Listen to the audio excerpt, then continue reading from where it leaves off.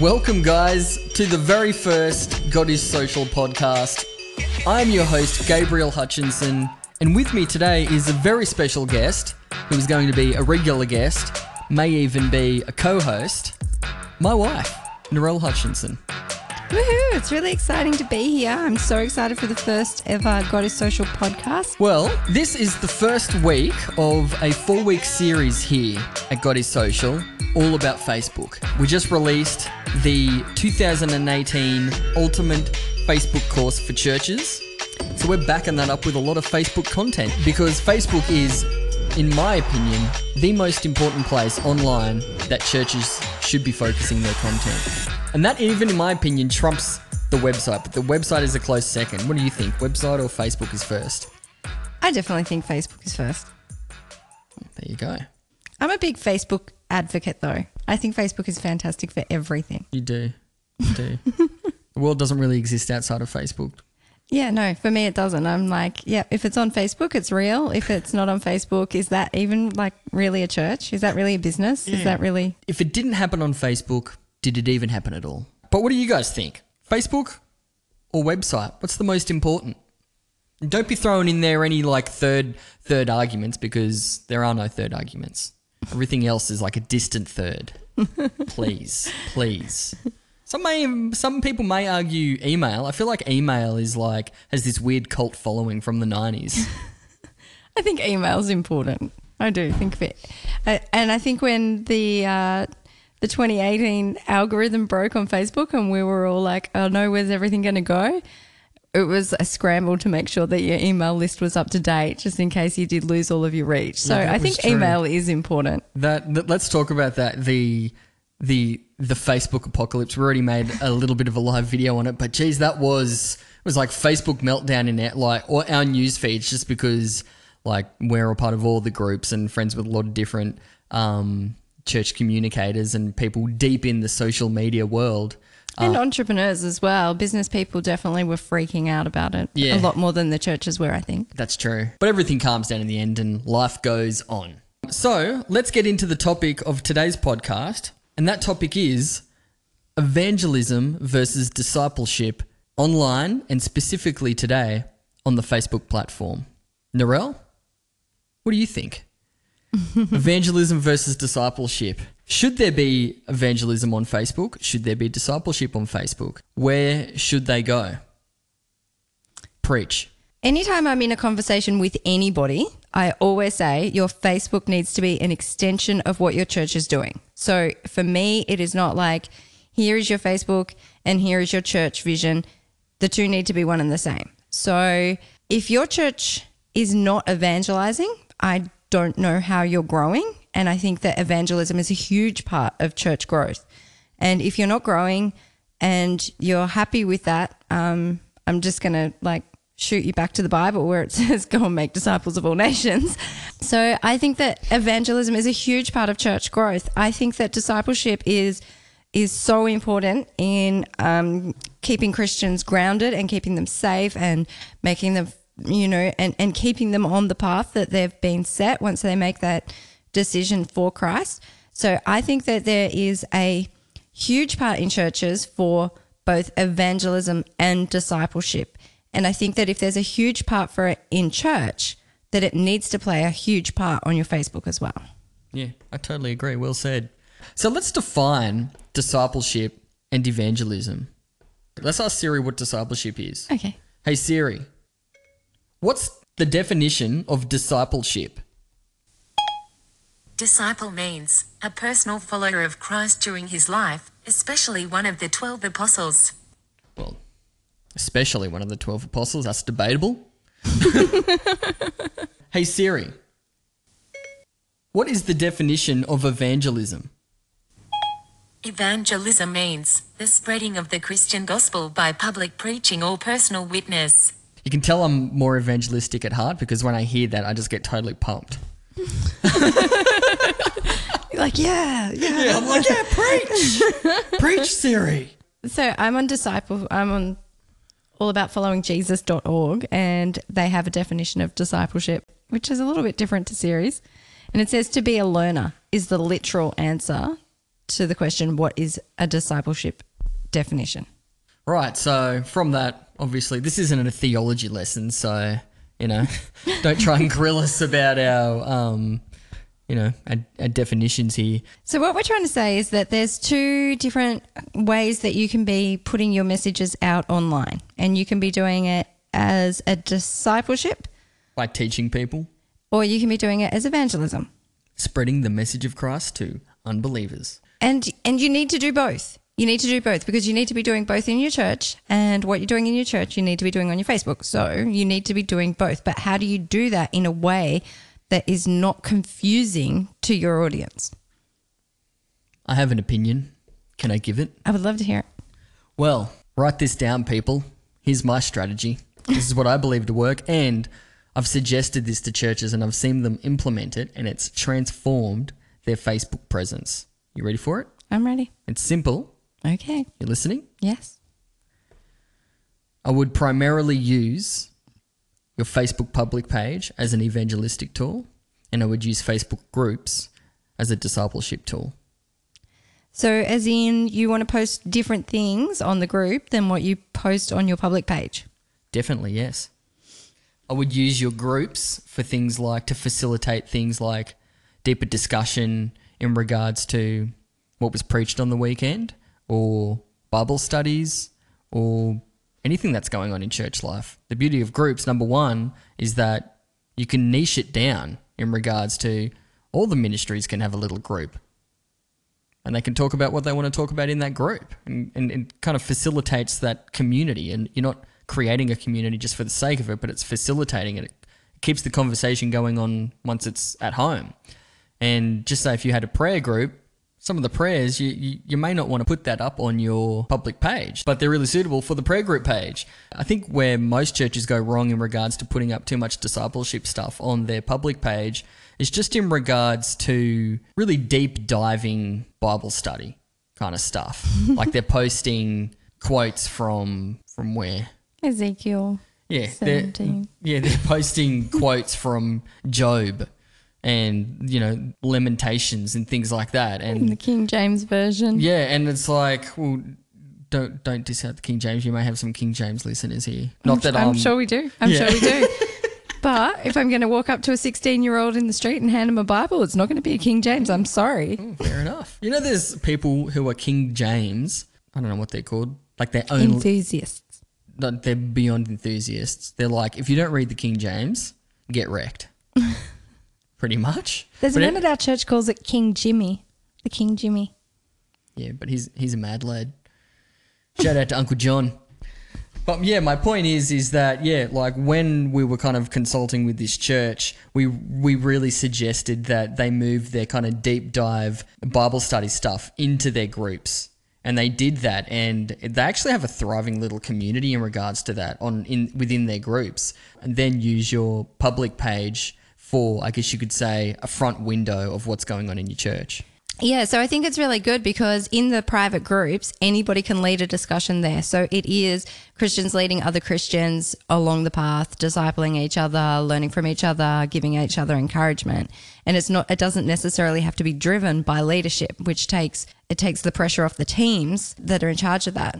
That's discipleship in its beauty, is that it doesn't come down to the guy that's in charge making sure that everybody is finding their way. It's about the community. It's about people, leading each other, learning from each other and encouraging each other. And yeah, I agree. Groups don't take much to maintain because you don't need to be as strategic with those community groups. That's true. You just hope that they're going to... You'd be strategic in trying to get conversation going, but not strategic like we are with our public Facebook page with optimizing our videos and you're the whole also thing. You're not penalized in your groups for not posting regularly. You can post once a month and it will still be fine. You're not penalized like you are on a public page. Beautiful.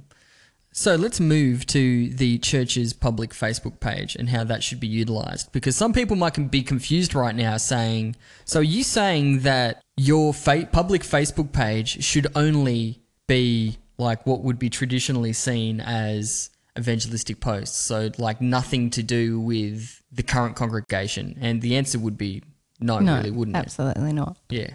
So you still want your public Facebook page to be where people are getting a glimpse into what's happening in your church. You don't just want sermon quotes and this is what the pastor said on the weekend about evangelism. You absolutely want it to be people getting an understanding of what's happening inside of the church, breaking their preconceived notions of what church is, and hopefully seeing one of their friends in the crowd and thinking that it's a safe place to come along to, and then giving them an event or an opportunity to go along to it. So yeah, I agree. I think that I don't see churches' public Facebook pages being a place where they're going to be receiving a lot of teaching, even though, yeah, it's good to post sermon snippets and things like that because that shows what's going on in the life of the church and it shows the culture of the church. But I totally agree with you in regards to just saying it's just a window of people walking by kind of going, oh, what's going on in there?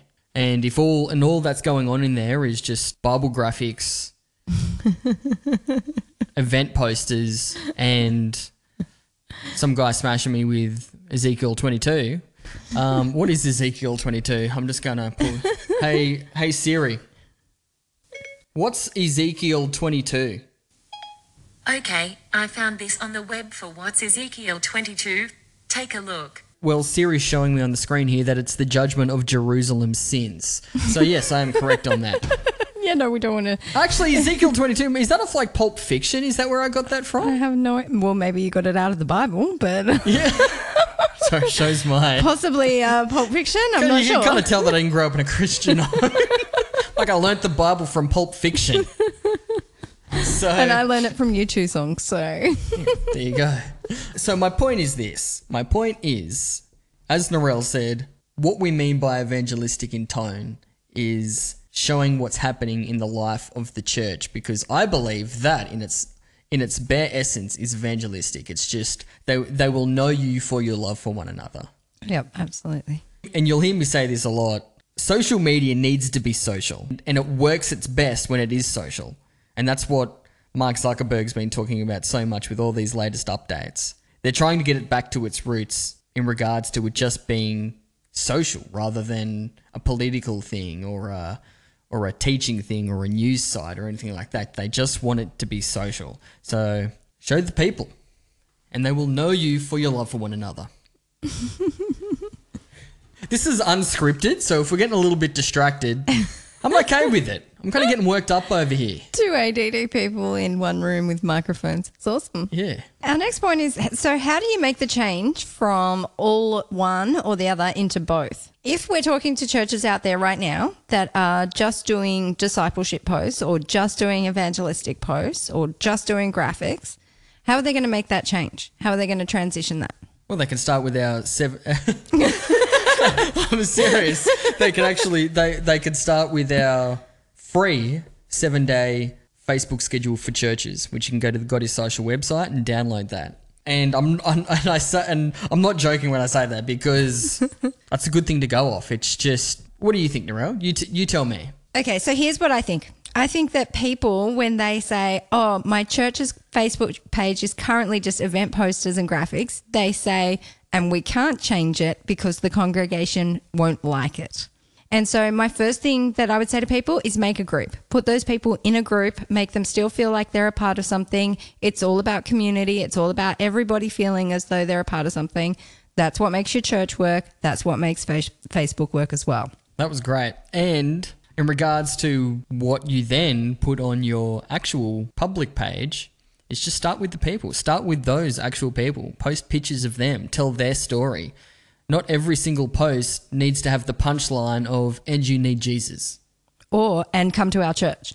Yeah, just play the long game. That's what I would say. Play the long game and post pictures of the people in your church. That's where I would start. Just simply of that. Yeah, that's it. That's a great idea. So now we've got a group and we've got our Facebook page, and you let the people that are concerned that they're going to miss out on something be a part of a group. They can get notifications, which is better than the page. So they can sign up so that every time you post in the group, they get a notification. They'll never miss anything again. They'll feel a part of it. They'll love it. They'll love the experience.